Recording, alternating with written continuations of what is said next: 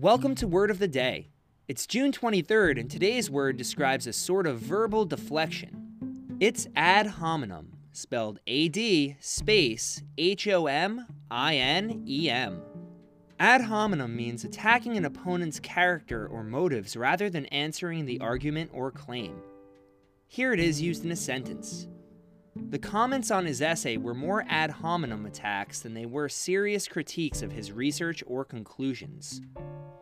As you might have guessed by the sound of it, ad hominem comes straight from Latin, where it means literally to a person. Hominem derives from the Latin noun homo, meaning human being, individual, or person. You may have learned this word first from Homo sapiens, which translated from Latin means rational person, though rationality seems to take a back seat when the ad hominem attacks come out. Ad hominem has another, less common and more nuanced meaning. It is sometimes used to describe a type of argument or method of persuasion that appeals to prejudices and emotions rather than to intellect or reason. Flex your intellect over at Word of the Day by Dictionary.com.